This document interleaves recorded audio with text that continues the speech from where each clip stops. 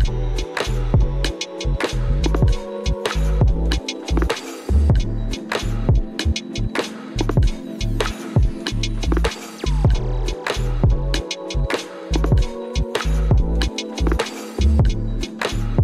up, everyone? Welcome to War Machine, a podcast for theological nomads. So I was recently going through some files, trying to clean things up a bit, and came across an interview that Jordan Miller and I did under the auspices of the Westar Institute. I don't know when it was, maybe, I think it was a couple years ago now, with John Gill. John is a theopoetic humanist, process philosopher, hip-hop artist, and connoisseur of religion, according to the thing that I found on Open Horizons. Let's see, what else does it say here? As a secular theologian, he implements faint to explicit word pictures of ultimate reality outside of any faith tradition, attesting to the fact that the idea of God is not the prisoner of religious worship. As a philosopher, John directs his interests in post-structuralism, process thought, existentialism, and philosophical theology toward his own interpretation of the universe that he continually develops. So, John's an interesting guy. Glad we had a chance to speak to him, and my apologies to John, also to Jordan and the Westar Institute for never getting around to pushing this one out. That being said, everyone should go check out the good work of the Westar Institute, and I'll link to that in the show notes. We're at warmachinepodcast.com. And here's John Gill. Peace. Hey, guys. Well, hey, John. Hey, John. How's it going? How y'all doing? We're doing okay. How are you? All right. Thanks for doing this. Appreciate it. Oh, thank you. Good to see you both. Thanks so much for joining me and Matt for a conversation. We're glad to have you. Thanks for having me. Appreciate it. It's good to build with you both. I don't know. We've known each other for better part of a decade, I guess, now at this point. Yeah. Introduced to each other by Khaled Keith Perry at a Theopoetics event once upon a time, I think. And John was a member of a roundtable that I organized at the AAR for a few years with Dan Boskel-John on radical theology and theopoetics. And for the first couple of years, that roundtable was kind of organized under the auspices of Arts, Religion, Culture, ARC, the Theopoetics organization. And then for the last year we did it, it was under Westar's banner. So there was kind of a natural Westar transition there. And then John also wrote the hip hop chapter of the Radical Theology handbook that Chris Rodkey and I edited. All that kind of ultimately led to me helping recruit John into the God Seminar for Westar. So there's kind of an ongoing history of collaboration here with us. That's my kind of background interaction with John. You've got a million things going on. Like every time I see you online somewhere, you're doing like 6 different things. You want to just introduce yourself and talk a little bit about what you're up to these days? Yeah, it has been the better part of a decade, and you've seen me in several transformations, several transitions of things. Right now I am the cross-community coordinator at the Center for Process Studies, which kind of in my language means I make whitehead cool. And so in some ways, so a lot of the things I do are involving how process thought, which has been a discourse that has not intersected with communities I'm involved with, relates. So that involves me doing a podcast, All Things Cosmic, which you and Matt will be a part of pretty soon. And in All Things Cosmic, I talk to people who, as the center's tagline says, are working toward a relational worldview for the common good. Doesn't really matter how you do that as long as you do that. So the podcast hosts artists, it hosts professors, it hosts different types of individuals who do different things. People who are simply involved in social work without nothing to do with aesthetics, or several things may come up, but that's All Things Cosmic. I also do for the center a book series called Novel Adventures, which is something that I and Khaled Keith Perry are the co-editors of. And we have, I won't say too much about it now, but we have a publishing opportunity from a pretty good publishers that's in the works right now. Not set in stone yet, but the conversations have been pretty good around that. So, but Novel Adventures is really around this intersection of theopoetics, theology, justice, other things into texts that are accessible, that don't have the price tags of academic texts and also don't have the language of academic texts, but are things that are co-authored or single-authored by people who want to get something useful in the world. So we have a good series of proposals for that series right now, and I look forward to more on that. And I also do events for the center. We're doing a poetry hip hop show pretty soon. I'm also an assistant professor of philosophy at Gustavus Adolphus College, which was a visiting professorship, which turned into a tenure track position. And I started the tenure track position in September. So I'm doing that as well. I also run a record store with Michael Adame, also known as Phantom Threat. He's the co-owner of our store, Serious Cartoons, Records and Tapes, and we're opening up a location. We had a location in San Bernardino, California, which closed due to COVID. We just secured a location in Tijuana for a shop, so we'll be opening in Mexico in the end of the year, I think. So that's kind of a nutshell of what I've been up to. That's enough, man. That's certainly enough. By the way, the Center for Process Studies, great logo over there. Very nice. Yeah, I like the way it's looking now. Like it's really, yeah. Shout Matt, how much of that graphic design work are you involved in? Oh, I think I like charging them $150 or something. So, John, when you first started talking about what you're up to, you mentioned making Whitehead cool for people who are in communities that you're involved in, but that normally wouldn't be exposed to process stuff. Could you talk about what those communities are? Like, what are your audiences? Who are your people? Yeah, that's a good question. A lot of my audience, with what I'm doing is in that role, is the hip hop communities in Southern California, and actually extending beyond that, even now to the East Coast, Boston, New York, that community. Also communities of people who are on the ground doing social justice work who've never attended a theological school or a graduate school of any sort, who resonate with some of what the center talks about, some of what the center pushes toward.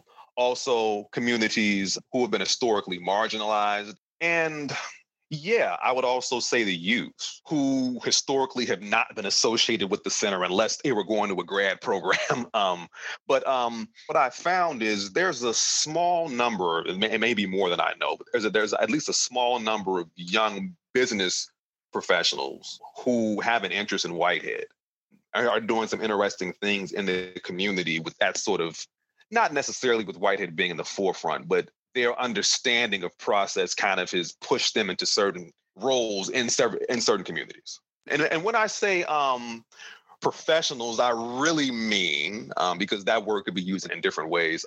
When I say professional, I really mean small business owners. Some of them were in the hip hop scene. And there's actually a coffee shop in downtown Claremont where the owner, shout out to Calligraphy, we were talking one day and I realized that he had gotten turned on to Whitehead in one of his philosophy classes. And he's probably one of the youngest business owners in Claremont right now. So it's him. There was a point in time when I was touring a lot with hip hop. I'm also an MC. And there was a point in my life when I was basically a touring artist. And that's kind of how I did what I did. In San Francisco, there's an art gallery called the Honey Hive, and it's run by this guy, Dan Berliner. And he had a crew, Bottled Water. I don't think Bottled Water's together anymore, but it was a 2-person crew, and the other MC, Dan is one MC, but the other MC who went by Max Bardco, actually another person who I found had a strong interest in Whitehead, And a lot of his rhymes were actually, a lot of their rhymes really were centered around these notions of multiplicity and these notions of understanding the world as an organism, as opposed to substance. These are just two examples of people who I've encountered in this small business world, this small business professional world, I'd say, who I have this interest in Whitehead. And just the stuff that I'm doing, I'm hoping is making a space for them. And people who don't even do this sort of work. Queen Heroine from Juggernauts, she'd never really read anything about Whitehead. She's a legendary MC. She's also an educator. She had a podcast called The Process Sessions. It really revolved around how artists from start to finish make their creation. So she has different people and she kind of charts their process in creating art. But we had a long talk about this, and even her philosophical perspectives on education really resonate with mine and what we're doing. So without even having read any of this, and this is just goes to show you, well, there's several people who, of course, obviously think this way, but may not have that vocabulary and don't need it. That's the biggest part about it. You don't need it, you know. So that's kind of a nutshell, a short, long story about that. I was really curious about the thing you were saying about sort of getting at the upshot of processed thought, whether it be for activism or whether it be, like you're saying, entrepreneurship or for sort of cultural productions, this kind of thing. Individual particular artists aside, you've already mentioned a few of them. I'm just curious if you can talk about what you think that upshot is. Like, how do you approach that sort of intersection? What's important about that to you? Mm-hmm.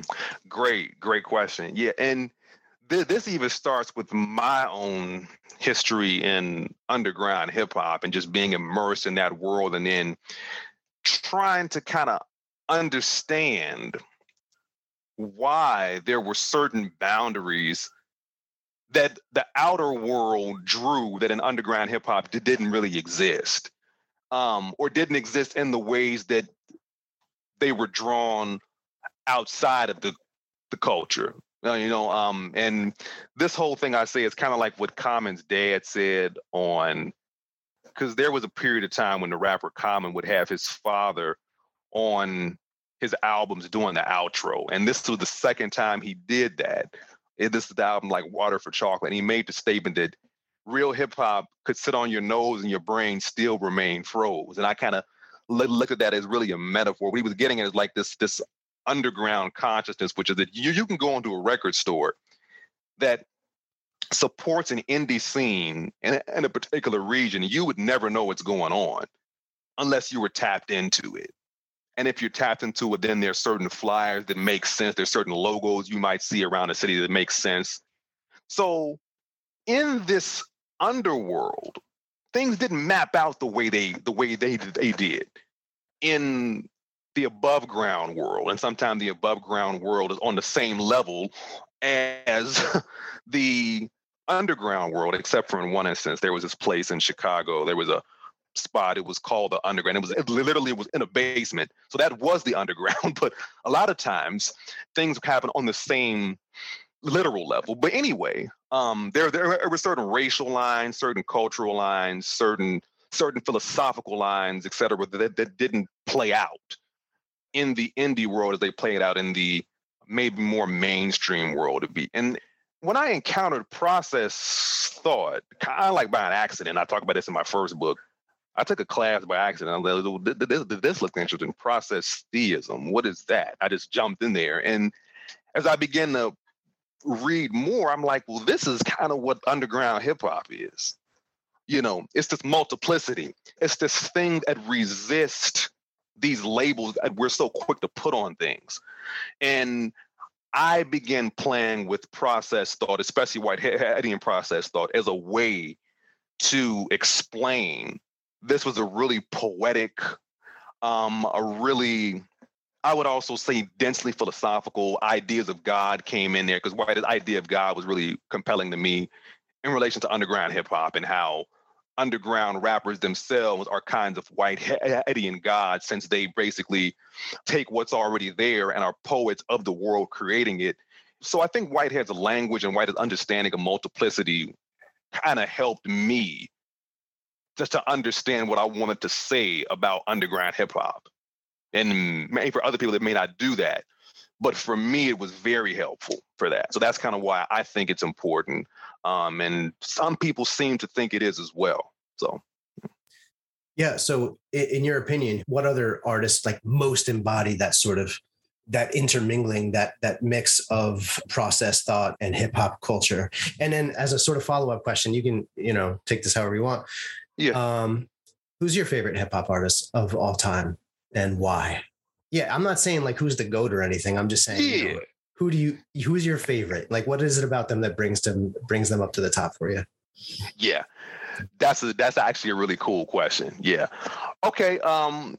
First of all, I already mentioned Queen Heroin. I would say Breeze Bruin, her brother, who is also an educator.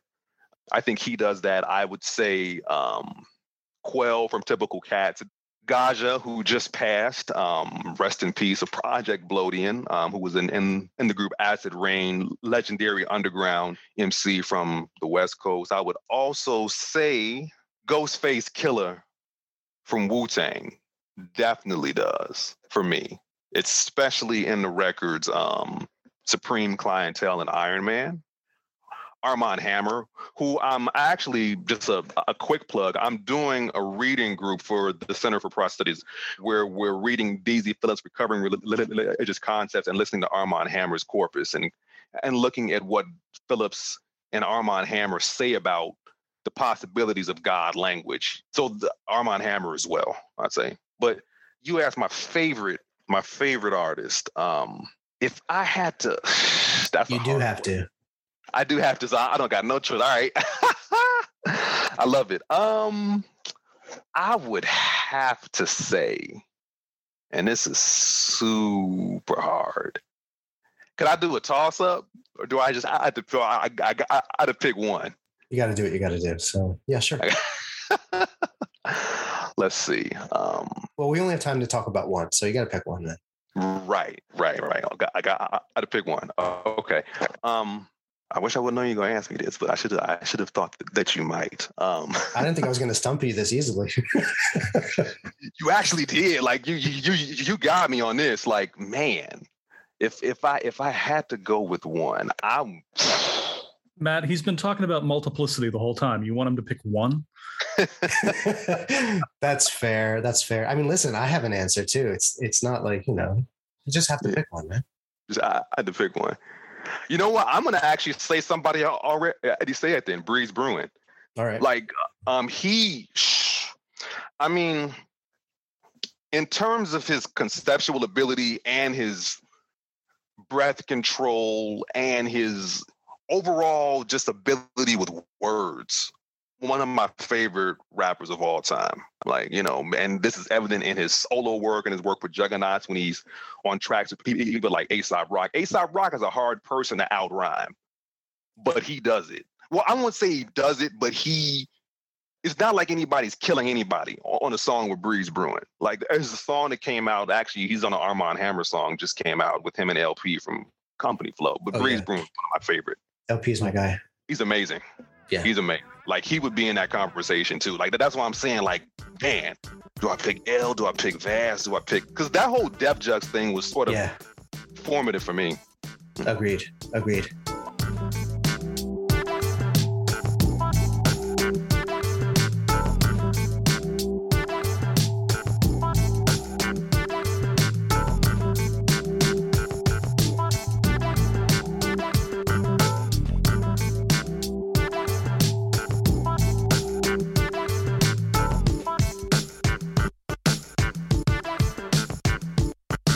Maybe we can circle back to the hip hop stuff, but I was curious. I didn't make it all the way through this book. Can you see it? Thanks again for toward Afro-diasporic and Afrofuturist philosophies of religion.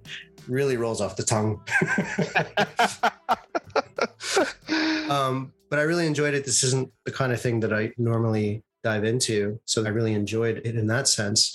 And I had a couple questions about it. I wanted to ask you about it. Like, what themes are most present in this kind of developing variety of philosophy of religion? I was curious about this difference you'd want to make maybe between the themes or methods between this discourse that's inherited and the one that your work and the work of your students are pushing toward? Mm-hmm, mm-hmm. Yeah, everything started from the question. Well, okay, we have philosophy of religion as it stands. We know its history. I think in many ways it's pretty dope.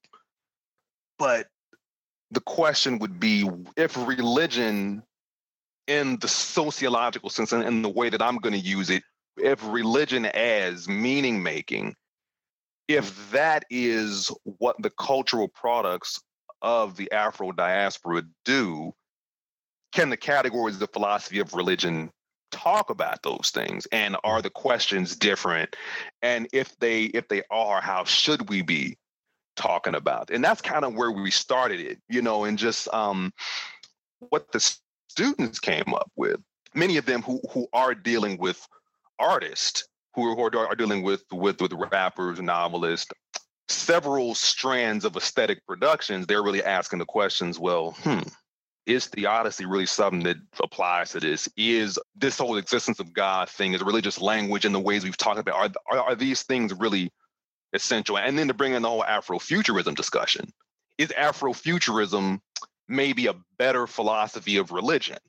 And these are the sort of questions that we were asking in class. So I think, to answer what you were asking, Matt, it was less about intentionally breaking away from these categories, because in the class, which the class was of the same name as the text, they had to go through Western philosophy of religion to see what was up with it.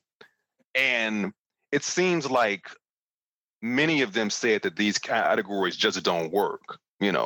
This text is just them running around in a playing field I loosely set up, and this is kind of what they came up with. So many of their responses were, well, it wasn't necessarily that there are these categories that ground Afro diasporic, Afro philosophy. They were playing around with the ideas that what we're reading and what is called classical philosophy of religion just doesn't work for this.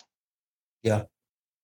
I was really sort of taken with a lot of different sources and different points of reference that the different essays work with. Like I said, I didn't get all the way through it. I saw there is Nietzsche in there. I was sad not to get to Nietzsche, but that's a good essay. Ben did really well. Yeah, I'm gonna finish it this week. But there's a lot of hip hop artists mentioned, and there's some funk and sci-fi stuff going on, along with the obligatory academic material as well. That emphasis on cultural references makes me wonder to what extent an Afro-diasporic, an Afro-futurist philosophy of religion is informed or expresses or a more strident theopoetic impulse. That's the impression I'm getting. Tell me if I'm off base with that. But yeah, like how does that sort of thing give shape to generate a philosophy of religion that is, and I guess this kind of ties back to the question that I was just asking, that's on one hand recognizable as a philosophy of religion, but then like sort of troubling, like you were saying, troubling the foundations of that kind of discourse. I think a theopoetic impulse is certainly a good way to talk about it, because I think that I did have them at the beginning look at theopoetics. So we kind of started in contrasting classic philosophy of religion, or what people call classical philosophy of religion, with more theopoetic resources. So starting before Enlightenment stuff and going forward and looking at different resources, and then going forward and looking at Caputo, Keller, Khaled's work, and other things of that nature. So we did start with them playing around with this idea of theopoetics and, looking at the container of something and seeing if the container that something is in is saying something more about the thing that's in it than we're giving it credit for. So in terms of this whole notion of it being recognizable, a recognizable philosophy of religion that's still challenging other thing, I'm not sure if it always will be. And where the students were coming out to some of these essays don't have that much to do with what we know as philosophy of religion, but they're still engaging Travis Scott, engaging Erykah Badu, engaging Mos Def, engaging Sylvia Winter, engaging other thinkers from perspective that's not totally disconnected from what they're doing, but it is in some ways stepping back and analyzing how this is making meaning. So the language in some ways is certainly not. I don't think it is. And this is why some people say, what does this have to do with philosophy of religion? But there are certain questions I think that they are wrestling with. You know, what is the nature of these things that we call divine? How do these things we call divine, whether they're rappers or whether they're actual transcendent entities or ideas, how do they affect how life is lived in the world, especially for the marginalized, who've been marginalized because they've been structured under some sort of Afro-diasporic oppressive framework. And that's kind of I think where they wrestled with. Yeah, my entry point for thinking about this is, and maybe it's a little anachronistic, Tillich, who talks about the theology of culture, and maybe not something that people doing this kind of work center on, but it is an important point of reference for me, right? That can recognize different locations in culture as legitimate sources of theological reflection. So, yeah, I mean, the thing you were saying about the container before was interesting to me, because we've been talking a lot about process philosophy, about theopoetics, but not about theology yet. And some of the early conversations you and I had were precisely around like Tillich, Altizer, radical theology, and Aesop Rock, who you mentioned a little while ago. And so I was just wondering if you wanted to bring in that theological framework, that particular container, into the conversation. How does that fit in? Yeah, for sure. For me, those are always important containers. I have an affinity toward those containers. And when introducing philosophy of religion to the students, Tillich was a big part of that. So was Altizer. I actually had them watch his discussion at Emory when he was talking about the basis of death of God theology, and we kind of put that in conversation with the Afro-Punk Festival and looking at, well, how is that a death of God of sorts? And so yeah, that's definitely a big part of what I bring to the table. That's important to me. Now, I believe the first essay, Dre Denson's work, who is writing on this notion of what does a Black trans theology win if we play by James Cone's. I think Dre does bring in Tillich and some of those resources. Other people didn't. Other people heard me and they're like, that's cool. It's not bad, but we ain't really into that. So they ran in their own way, and that was fine. But yeah, I mean, for me, I value those voices. With the problems they had. I still think that what they had to say has certainly shaped me, and it certainly has been valuable. So I have a critical appreciation for it. Emphasis on critical and emphasis on also appreciation. I was curious about something you said in there, sort of almost a throwaway line about some sort of relation you've given some thought to, maybe between Afro-punk and the death of God. Is there something there? Well, I think so, yeah. All right, tell me about it. Yeah. I'll even start with this anecdote. My father never was really a fan of Hendrix because his opinion was he sold a movement out, and he's over there with the white people and he's doing this and that, and he's not, Now, fast forward, I'm getting to Afro-punk with this too, but fast forward to Common's Electric Circus album, where he basically uses a Sgt. Pepper cover and does this tribute to classic rock, and at the end, as a whole homage to Jimmy, with Erykah Badu singing. The song was Jimmy was a rock star. There's no rapping in it. The point I'm getting to is there's a certain normalcy and a certain idea. Well, if you have roots in the Afro diaspora, then these attributes follow X, Y, Z. You should be this, you should be that. And Jimmy said, fuck that. This is the same thing that groups like Death do, who were a group of, I think it was 4 brothers from Detroit, look like me, precursor to the Ramones. They recorded this record and didn't really they were approached by some labels, but the label said, no, well, you got to play soul music. You can't do this because we can't market this because you don't look the part for this. So anyway, the record gets shelved for like the punk record they did or what people now call punk never came out. You fast forward about 25 years later, their sons found the record. It was on reel to reel. They presented that to a label, and the label eventually released it. This is just one example of, okay, well, you don't fit the mold, therefore we don't know what to do with you. And for me, the death of God is this sort of death of normalcy. You know, it's this breaking open of these things that say, well, this is what you have to be. And it's the taking into your, as when Altizer repudiates the resurrection and says, no, well, this is more the going into flesh. How does one take over their own destiny, and how does one create themselves and recreate themselves? And this is kind of what I see what people call Afro-punk doing.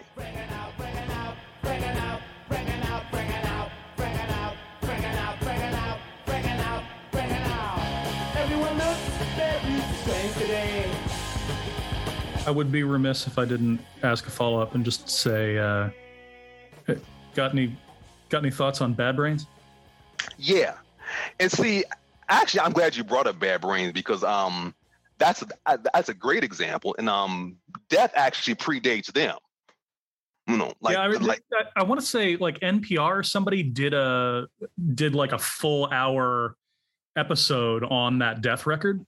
Yeah, there was an article too. Yeah, I don't know, maybe like article, yeah, 3 years ago, something like that, 5 years ago, when the anniversary of it came out, of when they had recorded it, and they did like a reissue that got more press than when their sons, you know, transferred it and got it out the first time. But yeah, I mean, like, it's funny. On the one hand, there's the black cultural production of popular music that gets kind of cannibalized by white pop, right?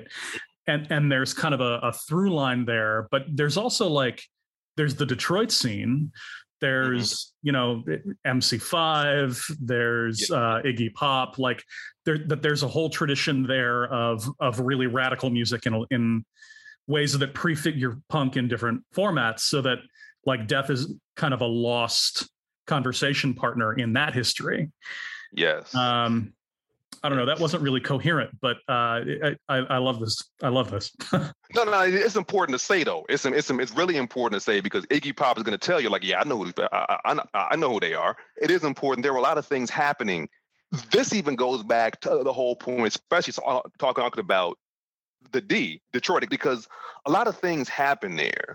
The beginning of techno, which some people referred to as techno house, but there were different styles of it that came out of Detroit. It becomes this sort of thing to where, once again, and this is where Whitehead's helpful, the lines that society says we need to draw between entities, human entities, just don't work. If you look at the creators of what do we call techno in Detroit, it's the exact same thing. These lines just don't work, or they're being transgressed unknowingly in many instances. People just doing what they want to do, you know. And then you're told, oh, you can't do that because you should be doing X, Y, Z. And then, as you said, this cannibalization, Jordan, to where people who hear techno now think it came from somewhere in England, or think Kraftwerk, which Kraftwerk is a big part of this conversation. Don't get me wrong, but many times the perception is, well, that didn't come from a body who looked like mine originally, but it really did. Yeah, that's really interesting. I'm thinking the example that's coming to mind for me is what's that sample that everyone used for like the original like drum and bass stuff? It was like, I think it was like a James Brown riff or something. Right? Talking about the Amen Break, Winston. Yeah, I've been listening to drum and bass for, you know, a couple of decades at this point, and I didn't realize that until last year. That's actually one of my passions. Not many people know, but I'm heavily into drum and bass. That's one of my things. No, I love it, man. It's That's the only music that really makes me dance, like really dance, you know? The beautiful thing about drum and bass is, you know, it's, you go to a D&B setting, this is really a personal experience you're having amidst people, because nobody's dancing with anyone else. Everybody's in their own vibe, but everyone's together. So yeah, it's a great genre. Love it.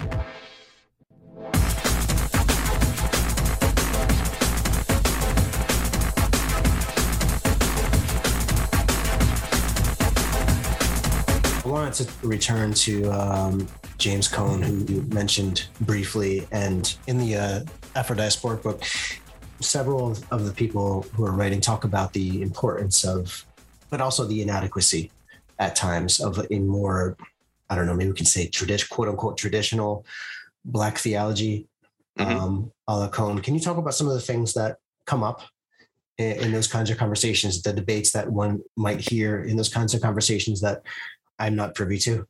Yeah, sure. Well, a lot of what Dre is dealing with in the inaugural piece is kind of Cone's oversight of anything non-heterosexual, which he eventually corrects, and he eventually apologizes for that and says, "Well, this is an oversight." Okay, that's a big part of it. Not the only thing, but this is what Dre addresses in that piece: is that, well, if I, as non-binary individual, a non-binary identifying individual, if I utilize this, how is it putting me in bondage, and how is it oppressing me while liberating me? And this is why Dre has a critical appreciation of Cone's work. And I'm going to talk about this notion of win. Well, what does it mean to win? Do I only win in Cone's theology if I'm heterosexual? And if I'm not, am I either trampled on theoretically, or am I left out of the conversation? And this is what Dre is wrestling with. Other people bring up those who responded to Cone, and Monica Coleman, who was my advisor. Their pieces in Desiree Rawls' work, who was really interested in this problem of evil, brings in Coleman in light of a theodicy that looks different, and a theodicy that revolves around these process notions of God, where God is not all powerful, where the win, to go back to Dre's language, the win is a lure. And that lure, that doesn't mean that you'll be victorious. That lure simply means that there is this conceptual push towards something that's better. And there's also, in Coleman's discussions, and this is in some ways, Coleman has 3 points that she says that Black and womanist theology traditionally get wrong. The first thing is it's too Christian. That's the first problem, that the language does not cover the diaspora. And for Coleman, women in particular, distinctively Christian. And this doesn't talk about a religious experience of various people. Second, we already talked about heteronormativity. That's an issue. This is why she creates what she calls, and making a way out of no way, a third wave womanist thought. She says, well, when you say Black, what do you mean by that? Are you talking about the person in Veracruz, Mexico, who looks like me? Are you talking about J-Lo in Puerto Rico? Are you talking about those in Australia? What do you mean when you say that word? And for Coleman, the critique of womanist and Black theology is that word is utilized to mean the Afro-diasporic U.S. experience. And so this is something that we work toward pushing back on in the class. And I even challenge use of the word Black itself. But when we utilize this term, what do we mean by it? And who's included, who's excluded? You tell me. Okay. I would say, in agreement with Coleman, that those who are not born in the U.S. are excluded with it, are at least in most of the scholarship that comes through Black and womanist theologies. Who is the focal point? This is something that Michelle Gonzalez brings up in her book, Afro-Cuban Theology. She cites this anecdote of her own life when she was a student at Union, and they had a day where it was in commemoration of the Middle Passage. It was something like that. I forget exactly what it was, but in the chapel, Union, people were told, okay, well, white people, because I put all this shit in quotes, white people sit here on this side of the room. Black people sit here. And when Michelle went in, she was like, okay, well, where do I sit? And she was told that, and basically what she says from her own mouth is that, well, the people who have roots in the continent we now know as Africa, whose family may have been through chattel slavery, who had been friends of hers, were looking at her like she was crazy. What do you mean where you sit? You definitely don't sit with us. You know, Okay. I was gonna say cue the Dave Chappelle skit, you know. Yes, exactly. Shout out to Dave. But as a person of Afro-Cuban descent from her own identification, she's like, well, where do I fit into this? And, you know, I think about my grandmother, who was actually grew up in Honduras, was born in Belize. How would she understand herself? Would these conversations reflect her experience? Would someone look at her and say, well, you're not warranted this categorization? And again, we're dealing with categories. So this is kind of what we played with. And this is why we paid attention to the places sometimes the Black and womanist theology does not pay attention to. Like we spent some time on Ireland. We spent time in the UK. We spent time in Mexico. We spent time in Puerto Rico. We spent time in various places that not all, because there are definitely exceptions, but we tried to spend time in places where much of Black and womanist theology, for some reason, doesn't go. One piece that I was thinking about, John, when you were describing Coleman's critique of a kind of naive use of the term Black to refer to something very specific, kind of uncritically, right? And then Matt's question a minute ago about kind of theopolitics and Cone has me thinking about the way liberation theology has been picked up in kind of the white academy in North America. Mm-hmm. That in some ways it's kind of a flip side of what you were describing, where like Black refers to the Black North American experience, not Black people globally necessarily, right? And that liberation theology kind of almost functions in a reverse kind of way, where there's this like Latin American liberation theology that gets codified and then just picked up and used however white academics want to use it. And I'm thinking in particular of Marcella Althouse Reed's essay, Gutierrez Goes to Disneyland. Yes. Where she talks about it as kind of like a disciplinary tourism. Like it's fun to visit. It's fun to like take some souvenirs home. But when the point is to be transformative, that's actually doing like a real disservice to the ideas that you're working with, right? And to who they're for and what they're supposed to mean. That's not a question. It's just where my head went when you were talking about that stuff.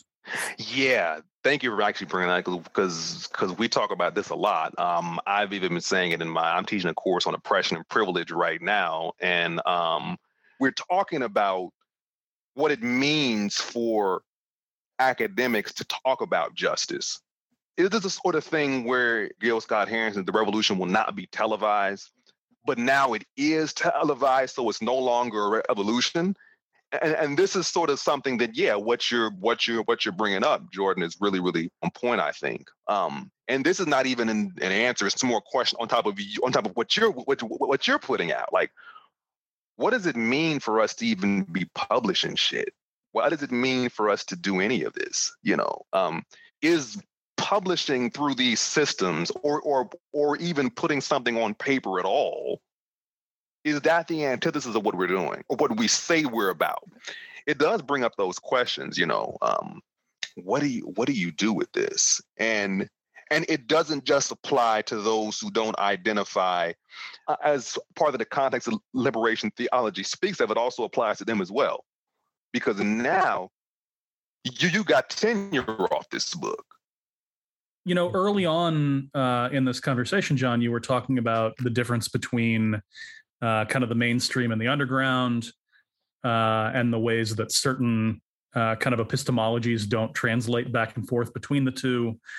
You were talking about doing work to kind of bridge the gap or break down the boundaries between kind of hip hop and the arts on the one hand and process philosophy on the other. So I wonder if part of what's going on here is not so much is the revolution televised or who's it for, or are we betraying something by kind of being public and trying to do this translation work, but rather what does it mean to try to break down the boundaries that keep these conversations kept in one location or another? I think that's a really good way to say it. Yeah.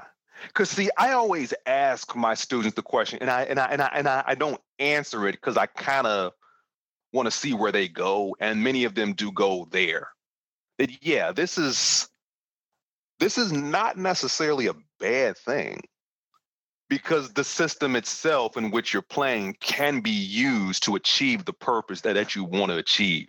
I think that's also a part of it. I think this is kind of what Rob Saylor brings up in his book on Radiohead, what all these things in the position, what theology can learn from Radiohead. He kind of, I think, elucidates that. Well, you have a group who, after OK Computer, gains this commercial success, and they also begin to build these underground followings. Because, I mean, for me, the word underground really is associated with a certain lack of access to exposure, but sometimes one has the same amount of exposure, if not more, than someone who may be considered commercial. But what I would say at that point makes them different is how they utilize that. What does Radiohead do with the exposure they have? Do they continue to fuel a certain type of machine, or do they utilize that machine against itself? And so, yeah, I do think that it doesn't necessarily mean that selling out is occurring. It just means that there is a possible subversive use of the system itself. Yeah, absolutely. I think the Radiohead example is a good one, and Rob Saylor's book is fantastic. The way that Radiohead has been kind of on each subsequent record trying to change the media landscape, pioneering the pay what you want for the record model. Before Patreon existed, before Bandcamp was what it was. It's gotten me thinking, your comments, John, have gotten me thinking about, Gil Scott-Heron and The Revolution Will Not Be Televised, coming out at a time when the studios controlled everything. Labels and studios were monopolies on this kind of content production. And we're now at a point where the difference between mainstream and underground can't be reduced to whether it's on TV or not, because TV as a handful of channels on a black box in your living room doesn't really exist anymore, right? Mm-hmm. Like television in terms of media is like, basic media theory, right? It's an entirely new world with the internet and social media. And so I almost want to go into like meme culture. Mm-hmm. And, when you were talking earlier on, John, about seeing flyers in a record store, and if you're not hip to the code, then you wouldn't know what it means. Mm-hmm. That's happening with international media as well, not just like local scenes, but international media too. Yeah, that's true. And it happens on certain wavelengths, conceptual wavelengths, to where if you're in Japan, you may see a symbol or idea coming from Spain and you get it. And it seems like what's interesting too around these things, there's certain there's a certain devotion that develops around certain types of symbolism, which may be different than some things that happen in the conceptually above ground space. So I think the global example is very important, Jordan, because I say, well, the underground scene has always been a worldwide thing.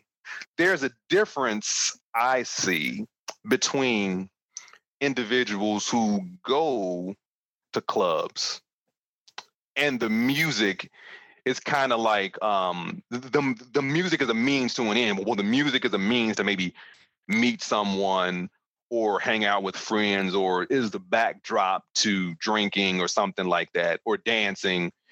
And then there's the type of person who goes to a club. And I'm thinking of DJ clubs now. And when you talk about Altus Reed, that kind of brings to mind how the way she starts, I think, in Decent Theology and a salsa bar, where her use of salsa is kind of sort of different, but I think she starts it there. But yeah, then there's the people who go to clubs to see the DJ. So, for example, like we're talking about drum and bass, Matthew. Bookham's been playing a lot recently. He's back on trial. I think he's in the U.S. now again. You may have a person who might go to a club and happen to be there when Bookham's playing.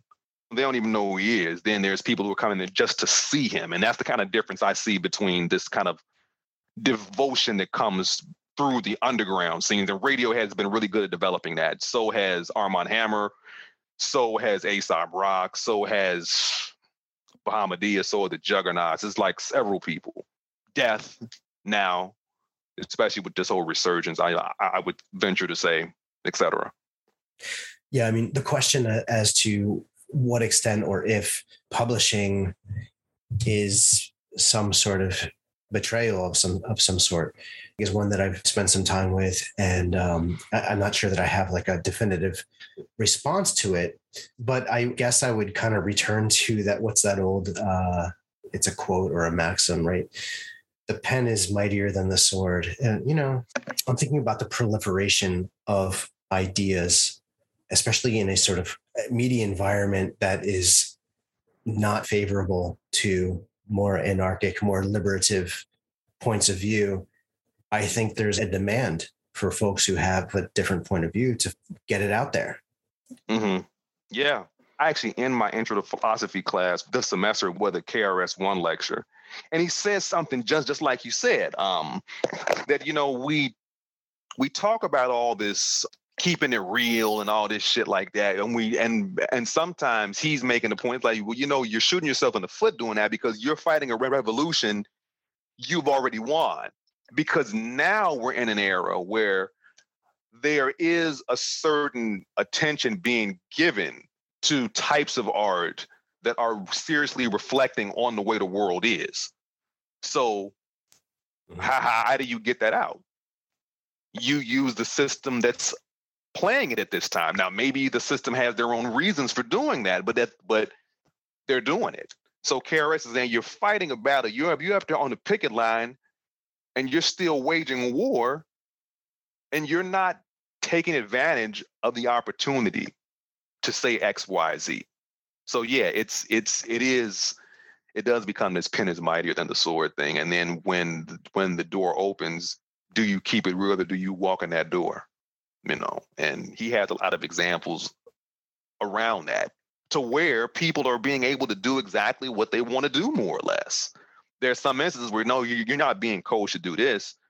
He had a situation where he was doing a commercial for I think it was Hennessy, I want to say. And he was like, look, I don't want to have nothing, no drink. KRS-One did that? Yes. Oh, I never saw that. This was a while ago. But I think it just may have been, I think he said it was just for their website. And he said, I don't want to have any liquor in my hand. I don't want to do anything like that. I just want to give you a song. And that's kind of what he did. So he did it on his own terms. So it is that side as well. Like, what does it mean to utilize the system for the advantage? Fair. You want to talk about KRS-One real quick? Yeah, it's one of my favorite people. I mean, I sort of dropped off after I got next, but I mean, I know he's been doing stuff. I know he's still active, but what have I missed? Do you sort of keep tabs on him? I kind of do. Yeah, I more or less do. You know about the whole Temple of Hip Hop stuff, right? Is that still going on? I know that was a thing a while back. Is that a legitimate institution, quote unquote, at this point? I believe it still is. Yeah. Yeah. Okay. They're not as active as they used to be, but it still is. Yeah, it still is. And there are people who are devout followers of it, of course. But yeah, it's still going on. I know he just put out a song, I think yesterday, I want to say. Right. Okay. Yeah, he's been productive. In the temple, just that phrase in and of itself, the temple of hip hop. I mean, it's hard to avoid the sort of, theological or religious sort of valences in that, Yeah, I talked about that a little bit in my Underground Rappers Religion book, really reflecting on his book, The Gospel of Hip Hop, which is, oh man, it's a really interesting text, where he in so many words says that, well, there's several traditions, and there's several traditions for each time has its variety of traditions, and he's saying, well, hip hop is the tradition of now. And this is, whether you acknowledge it or not, where people are finding meaning. And he talks about that at length. The gospel was like 800 something pages. Oh, really? I didn't even know that was a thing. Yeah, it's super dope. It came out, I want to say, in 2009. I'm like that. Okay. Yeah, I just looked it up. 2009. Simon & Schuster. We'll include that in the show notes. But KRS he has some super dope ideas, and I think he spends a lot of his time now just doing lectures. Now he's still recording, but I think most of his time is spent just like doing lectures. I've never heard him give a lecture, but I would imagine it doesn't sound that different from his musical production. He has a certain cadence that I feel like is going to carry you into the class. He's going to take into the classroom, right? Yes, exactly. The teacher. So, Yep. He rocks. He rocks those places without a beat. Yeah. So, yeah. No, listen. I love KRS-One. I just, like, after a while, I don't know if you have this similar experience with other kinds of artists. It's just like, all right, I've heard what you've done. You're not doing anything, that radically new after a while. It's just like, I love you, man, but I'm moving on. Oh, totally. Because I'll be real with you. Like, his output, I would agree.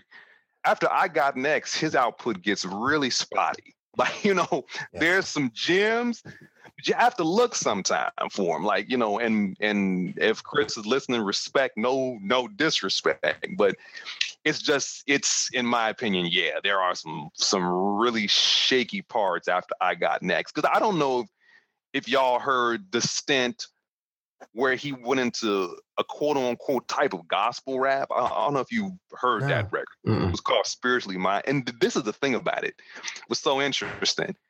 This record was more on the lines of religious pluralism, but the conservative Christian bookstores never listened to it. So they were selling it. And they had no idea that he was saying that what he was proclaiming was totally against what they stood for. It showed up in some Christian books. Actually, a lot of Christian books. And a part of the reason was because they had Christian rappers like T-Bone on it. And I want to say he had BBJ, who at one time, if y'all both remember, was known as the Christian Biggie Smalls. But he also had his regulars like Fat Joe was on there, Rock Goddess, people he normally collaborates with, but people never listen to the record. They just saw Spiritually Mind, and then it shows up in Christian bookstores. But that record had some shaky moments on that record. I'll just say. It's funny that original Death record is called Spiritual, Mental, Physical. What a trip if that showed up in Christian bookstores, huh? Oh, that'd be crazy. That would be crazy. Like, you have a bookstore who's right wing, and then there's a song "Politicians in My Eye." Right, because there's no left wing Christian bookstore that I know of. But anyway, I don't think so. Yeah, I mean, I should start one, man. It's a niche in the market. there's a hole in the market. Anything else you want to talk about? Do you want to talk about your own musical work? I've heard some of what you did. It's pretty good. I like what you do. It has that sort of like late aughts, sort of Basement Jacks-ish. Yeah. That's a compliment. I love Basement Jacks. Yeah. I started emceeing under the name Gilead 7 in probably the late 90s, I would say. I was rhyming a bit before then, but I started calling myself Gilead 7 in 98 because I was an undergrad, Judson University, which was at that time Judson College. I had a radio station there, and I had a radio show on the station, and I was trying to figure out what to call myself. And a friend of mine used to call me Gilead because we went to a small private Christian school. And in Bible readings, that name would always come up, reading the Hebrew Bible. And then my name was Gill, so it just fit. But I was thinking about, you know what? That's kind of cool. So I started calling myself that, and I've been that since then. So I did a lot of solo records, which spanned cassette, vinyl, CD. And then I connected with a crew that was established by one of my best friends, IB Focus, called Tomorrow Kings. He established the crew. It's 6 of us now. At one time, it was 9 of us. And we did a record in 2013 with a producer, Vile, who was affiliated with Def Jux. Never was an artist, but he was affiliated with Vile. You might know the name. Yeah, VYLE. So we did a record with him called Nigger Rig Time Machine, which came out in 2013. It was recorded between probably like 2010 and 2013. We chop it up and send a block, spin it round, show you how to kick it with Dante. A carmelist pilot is only your entree. We blazing in the attic, serving eagles the hombres. A novelist artistry, man, part of the unscathed. We made it through the murder, harbor crackers and saute. Niggas still caught up in a trap with one leg, searching in the dark, still blinded by sun rays. We analyze. You know, we've been going for a while. Any final thoughts? Anything that you'd like to plug? Yeah, first of all, thank you both for having me on. It's really, really appreciated. I look forward to having you both on All Things Cosmic. Pick up the text toward Afro-diasporic and Afrofuturist philosophies of religion, because the writers in the text did some really amazing things, I think, that will benefit anyone who reads. If you're interested in Afrofuturism, philosophy of religion, and cultural productions of the diaspora, and also My Underground Rap is Religion, which came out in 2019, hardcover in 2021, paperback through Routledge. And yeah, just be safe and enjoy life. That's about it. I think be safe and enjoy life is great advice. I was just going to say, John, thank you so much for talking with us. It's been a pleasure. Always a pleasure to build with both of you, you know. All right. Let's talk again soon. This is fun. Thank you. Yeah, it was super fun. And let's definitely be in conversation. All right. All right. Have a good night, guys. All right. Peace. Bye.